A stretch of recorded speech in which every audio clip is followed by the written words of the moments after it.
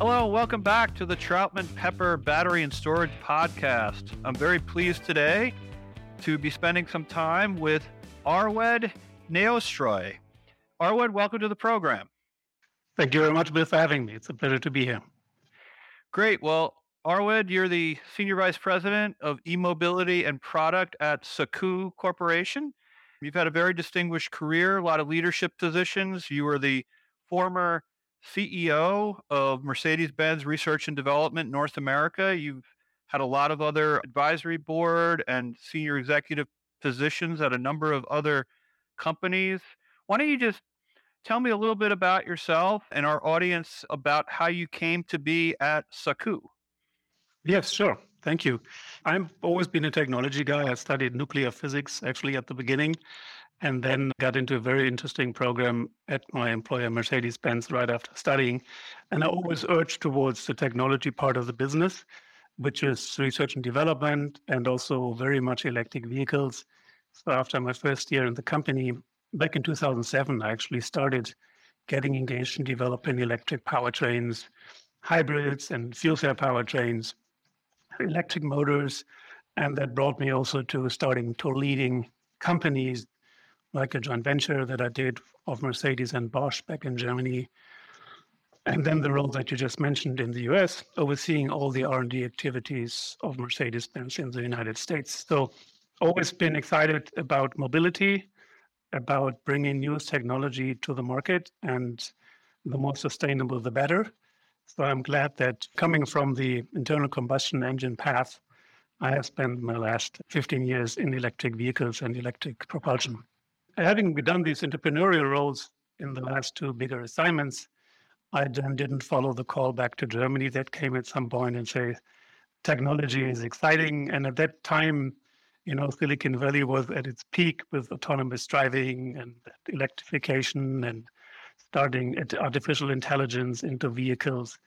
And at that time, I thought, if I ever want to do something more entrepreneurial and not go back and lead a department at Mercedes, now's the time. So I remained in the United States, did one role at another car company in automotive tier one for a year, and then made the jump into the exciting startup world and joined Sakuu. Well, tell me about Sakuu in particular. I mean, I know you've got, based on our pre-going on the air conversations, but you've got a lot of exciting things going on. You talked about lithium metal anode. Why is lithium metal anode so important? Where would you fit in terms of your lithium metal anode, where you would deploy that technology and approach? Yeah, let me first maybe say a few sentences about Sakuu because it is a pretty unique setup. So Sakuu is an additive manufacturing technology and also battery company. So we have developed an additive manufacturing technology. You could also call it 3D printing. It's an industrial speed technology, very important, that can print batteries at lower cost and lower capital expenditure, and also more performant batteries. That is the key, because we're convinced we need a leapfrog in the manufacturing technology to get to better batteries all over the place. And lithium metal batteries are one of these things. So we also developed a lithium metal anode battery technology, because in battery manufacturing, I think most of the audience knows, manufacturing comes very close together with development. You cannot do one without the other because a battery is a very complex device. So we developed this lithium metal anode, and lithium metal, as it is the densest form of lithium and the highest energy, serves to make a very energy dense battery. Very energy dense battery means you need less volume, you need less weight to put energy into a certain volume or space. So this really applies to applications where energy density is key, which can be electric mobility, vehicles, motorcycles, any applications like those. And on the gravimetric side, the weight side, any battery that should be very light, which is very important, for example, in aerospace applications, or even very small applications. If we look at wearables, where the form and shape is also very important. So our 3D printing technology can actually make batteries in any form and shape, not just rectangular or cylindrical. When you 3D print batteries, you can decide where you deposit material and make a battery that is not rectangular. For example, imagine a battery for a VR headset that you wear on your head, the battery should rather be formed according to the form of your head, so which is a round shape. And that's nothing you can really do very efficiently with today's batteries. But you can do it very volume efficiently with printing, and you can immediately achieve 30-40% higher energy density just by providing the form that the product needs. Yeah, when you think of high energy density and you think of lighter weight and all that, of course, you gravitate towards the e-mobility sector, and that's your field. And so it sounds like you guys have a cutting edge product. And you talked about motorcycles that need to rev up very quickly. You talk about other types of e-mobility, aerospace applications. That seems to be where you guys are going to fit. It sounds like you basically have two ways to think about it. One is that you have a manufacturing process. You talked about 3D printing. And then in addition to that, you have a proprietary battery chemistry. So you've got two ways to come at it to customers. I don't know if you want to just expand upon that. If somebody was interested in doing business with you, how would you approach that conversation? The bigger and long term activity of us is really enabling our customers to manufacture batteries in a better way with our additive manufacturing technology. That is the key of the company's focus. And that technology allows to make batteries needing less capital expenditure, needing less footprint, having less material waste, needing less energy. All of these advantages you can only generate by changing from today's roll to roll manufacturing process into an additive manufacturing process. Of course, it has to be fast, and that's what our process provides, the right speed. Now, since we, of course, want to prove that this is possible, we have also put some effort into developing a battery chemistry, and this is our lithium metal battery. We call it Cypress, the current generation. And this is a battery chemistry we license to anyone who is interested in it. And as we just touched on before, that's a lithium metal anode, which has its strength in low volume and a lot of energy, low weight and good energy.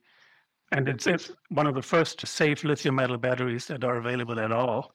And this really applies to high energy applications. So this is licensable.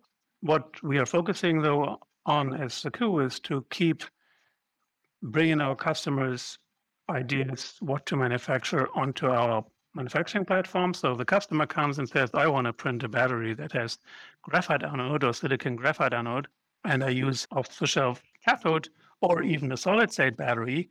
Then this is possible to make with our manufacturing technology. We are capable of adapting the material so that it works in our additive manufacturing platform. And then we would provide to customers the printers, which are very easy to scale. Imagine it's like a server farm where you add servers as you build the production volume. For us, it would be adding additive manufacturing platforms as you grow the size and throughput of your factory.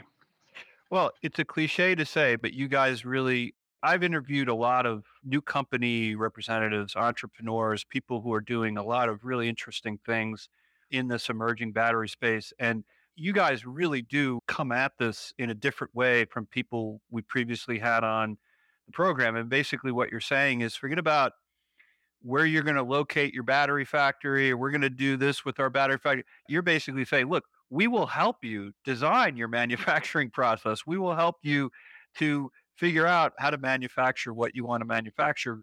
It's basically what you're saying. As you said earlier, 3D printing is another way to put it. And you guys are there to help others produce their proprietary batteries, I suppose.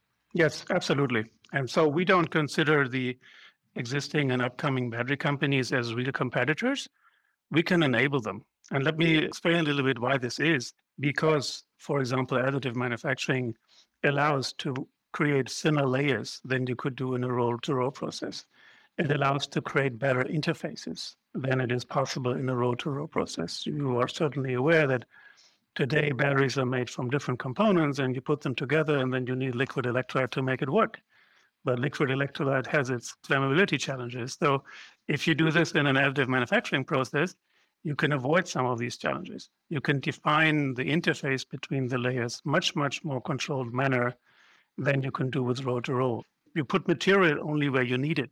So you don't have this cutaway waste that you see today in roll to roll manufacturing. So there's many perspectives to look at it, and it really brings advantages to the game that apply to batteries, and that's key. The additive manufacturing process is a multi-material and multi-process solution. So we are capable of using the right additive manufacturing process, and there's a bunch of them, for the right layer, which has maybe different thickness requirements, different speed requirements, the amount of material you want to put down, and choosing the right process for the right layer at the right speed, at the right composition, and the right order for the battery. Putting all this together makes it, at the end, a superior battery and, most of all, a superior process. Well, it seems like it has superiority in a couple of different ways. One would be efficiency from an economic perspective, but also from an environmental perspective. And another would be flexibility because Yeah. the customer can come to you and say, I want to do this a certain way. You can work with them to meet whatever customization they're trying to meet. So it seems like there's a lot of advantages to your approach. Yeah. See, it's actually in the long run not even us being needed by the customer, but the customer can decide without a tool change, without changing the line, to print a certain set of batteries in the morning and a different set of batteries in the afternoon, right? Because everything now in additive manufacturing is digitally controlled. So you have typically your printer bed size, not like in roll where you have a certain width of the material you coat, but now you have a bed size, a rectangular, or square, depending on how you want it. And then you decide I put either 10 batteries in the space, which are rectangular, or I make 15 in a certain, let's say, VR headset shape, which is more banana type. And I can do this without tool change. I can do this without actually changing my line. And that's a flexibility you don't have today. And we see this ourselves in our pilot line. We have a pilot line for 3D printing and we have a pilot line for conventional. And conventional just does not have the flexibility. So we enable the customer to be even more flexible down the road by choosing material, choosing chemistry, and choosing the shape and form of the battery every time they decide to print a battery. Have you been in conversations with the OEMs, automobile companies? In the automotive world where I come from, everybody talks to everybody anyway all the time. Sure. So, so yes, of course, we've been sampling batteries. We've, of course, not only through my network. I mean, most of the team is from the semiconductor space, and I'm really impressed by how the challenges of material science are controlled in a semiconductor driven and created manufacturing approach. It's very different from automotive assembly. So yeah, we're talking to various partners in the consumer industry. We're sampling cells to the automotive industry, to electric motorcycle, to energy storage partners all across the board. Yeah, that prior question is what we call in the legal profession a leading question because I kind of just opening the door for you to talk about what I suspected was happening. But Yeah. right, because of your target audience, naturally, I think would include all those companies. Let's switch gears for a second and just talk about the corporate for a second. In March of 2023, Sakuu announced that it was going to combine with Plum in a SPAC transaction and understanding that there's some sensitivities around that right now because it's not consummated. Maybe you could just tell the audience a little bit about where they might learn about that transaction and what the advantages of it are. Yeah. So of course, scaling our solution and bringing it out to customers and accelerating the remaining development work, we're happy to have found the partner Plum Acquisition Corporation. As you can see from the information that has been shared on our website and the investor section, a great team to work with us. They themselves have big experience in not only building startups, but also in the additive manufacturing space. And of course, we're now following through the process that is needed for executing on a SPAC. And all the details, valuation, everything can be found in our investor presentation online. For us, it's a great step to be able to accelerate and really scale like we have planned to do. And of course, in current investing and economic situation, that's a very good partnership that we were able to build here. Good to hear about. I mean, I understand from talking to other people who I've had on the podcast just about how much time they spend trying to essentially fundraise, trying to go out to the investor community, private equity community. But we've also had some companies that have gone a similar route through a SPAC transaction. So to me, it's always interesting. And I think to our audience to hear how different companies are approaching that part of the business because a lot of times we'll have someone like yourself who has brilliant technical background. Also, obviously, you got a great business background, but I like to get the people who like to build things and make things also talking about the part about the money and where the money Yeah. comes in. So Yeah. to me, it's interesting. Yeah. This is my first startup, and I think it's the big one and the most exciting one. I've seen many startups in my Mercedes CEO role, looked at certainly at least 100 of them. And this was the one I said, this is where I got to be because the technology is so disrupting, it's going to change a lot. Of course, as a startup, there's all the sources of funding that people are looking for. And there's many factors that come into it. Do you choose a spec or do you not choose a spec or do you just go through your series A, B, C fundraising? And of course, the current economic situation is very important, right? I mean, at the moment, of course, economic situation is very dire and difficult. So it's even more important to do the right thing in managing your current resources, but also do the right thing in finding the best partners. And there is no easy recipe to this. Definitely, spec is one of them, but we've also seen spec comes with some additional regulation because not every spec was meant to be. So at the end, it all comes down to how can I make my technology become available and put it into the market and really achieve what we want to achieve with the new technology we have created. But there's no easy recipe to this. And I think after fundraising is before fundraising, right? That's how it is in the startup world. Right. And I know you have a role to play within your company, and you've got a chief business officer, you've got a chief legal officer. I'm looking at your roster of executives. So I know probably a lot of people were involved in the discussions that led up to the decision to work with Plum and to go the route that you've gone. But just tell me for a second, because I'm always interested in this, just how different thought processes work.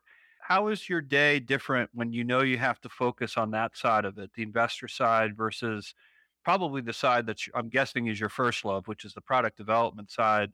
How do you kind of switch off your brain and think, okay, this is what we're doing today, and or sort of like elevator speech mode versus when you're working on, say, product development?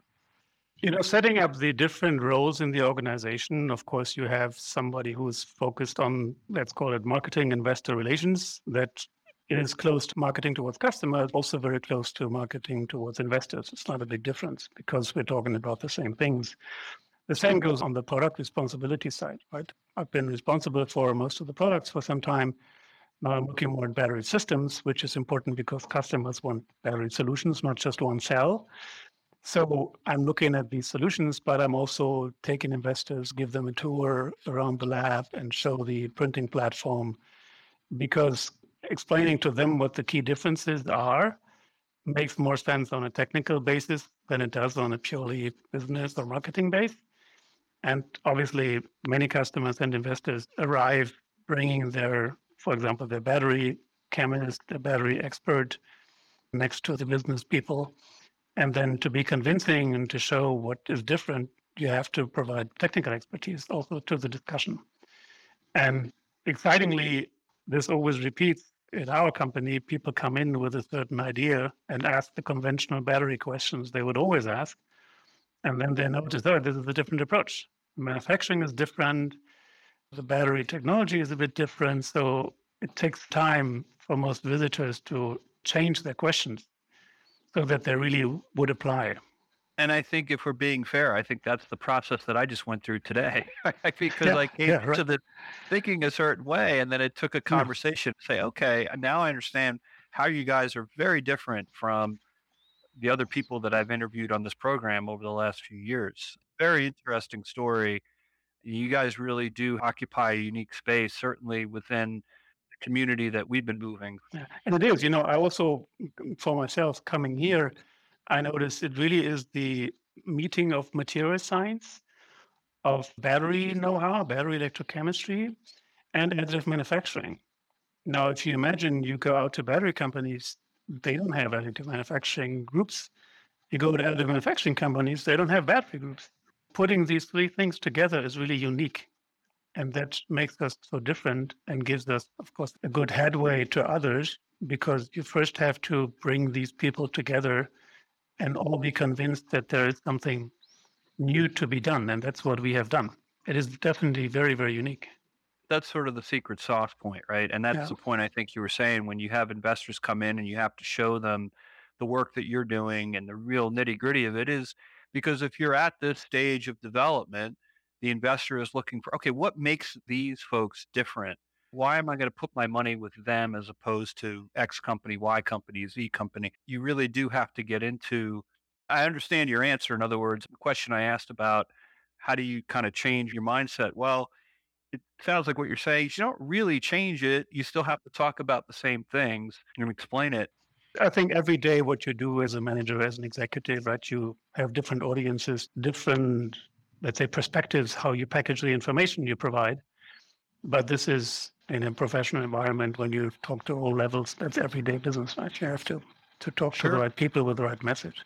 And let me give one interesting future outlook. We're talking about battery now and supplying manufacturing technology to print batteries. It does not only apply to batteries. It is a multi-material, multi-process manufacturing technology. And we decided to go for battery first because once we can print battery, all the rest is easy. So imagine printing any device that consists of, let's say, for example, ceramic and metals like microreactors or microfluidic devices or antennas. All of these devices are further out in our schedule because the manufacturing technology we have also allows to print those. Imagine so far, additive manufacturing prints typically one object out of one material, like a metal object or a polymer object, and that's it. But we are combining materials. So we're printing ceramic with metal, with polymer in an arbitrary shape and form, and this becomes an active device. So we are saying we're printing active devices rather than just objects. And the battery is certainly the highest discipline in doing this because it has electrochemical and electrical and mechanical components. But looking into the future, we definitely want to also, once battery is running, we want to put a little bit more focus on the other aspects. Well, you mentioned ceramics, and I know from my college days, I had some friends who were engineers who had gotten very into the ceramic engineering aspects. And I know from those folks, this is a long time ago. I don't want to age myself, but they were involved with aerospace. And so I always find that interesting when I hear ceramics mentioned. I don't know if you could talk about that for a second, just as a pet interest of mine, but Yes, of course. And that's actually a very good segue to also talk a little bit about solid state batteries. That's where ceramic mostly comes in when you want to create solid state batteries. Now, in general, the applications you were just mentioning, aerospace, ceramic is light and it's very heat resistant. Right? That's the two things which make it great for aerospace. Now, at the same time, it is one of the candidate materials to deliver the promises of solid state batteries. And that's again where our experience tells us, having been 3D printing batteries for many years now, that with such a material like ceramics and the possibility to 3D print, which means add material to such a ceramic, you again have a much better control of how you create interfaces. Because many companies today working on solid state, they struggle with creating a good interface. Firstly, the material is, of course, a challenge, how to make it very conductive and very thin, like 10 micron or even thinner, what everybody wants. Because if it's so thin, it's hard to handle. If you use additive manufacturing, though, you have different options. You can put it on another layer that's part of the battery. You don't have to handle it freely. And you can define the interface better. So there's many ways where additive manufacturing also, with regards to ceramic, has its advantages. There's, of course, one of the paths we're also strongly working on, which is solid state battery.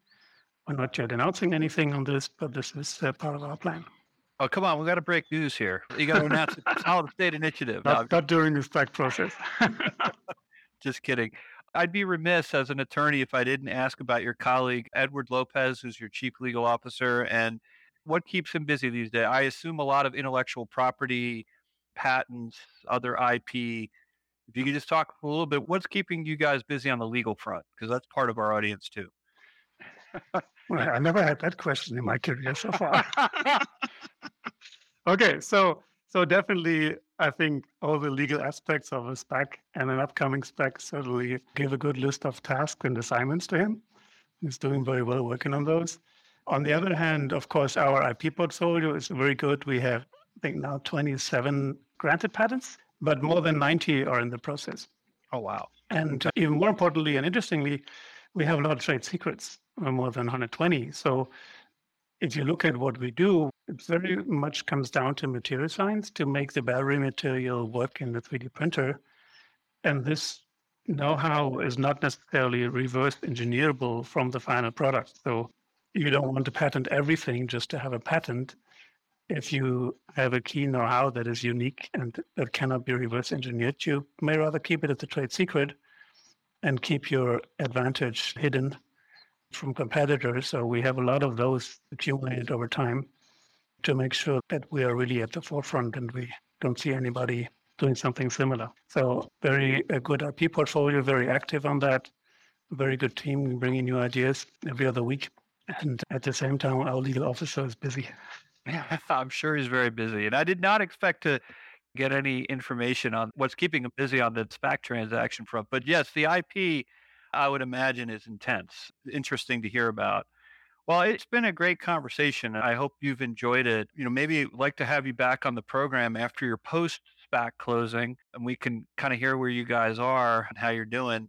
Really glad to have you on the program. Is there anything else you want to say to the audience before we close up? I want to thank you very much for having me. It's great to be here. It's great to have that podcast. I think it's important that people spend a few minutes to understand who is doing what. And the area is very complex. Everybody thinks, hey, batteries have been around forever. But trust me, I've been in this now very deeply for a few years. It is a complex thing, and to get to new solutions takes significant effort. So it's great that your audience is interested, is listening in. And yeah, go to our website. Feel free to follow us. We're on all social media, and let us know what you think if you read any news about it. All right. Well, we appreciate Arwed and Sakuu Corporation. Go and learn about them. A lot of exciting things going on. And we are out.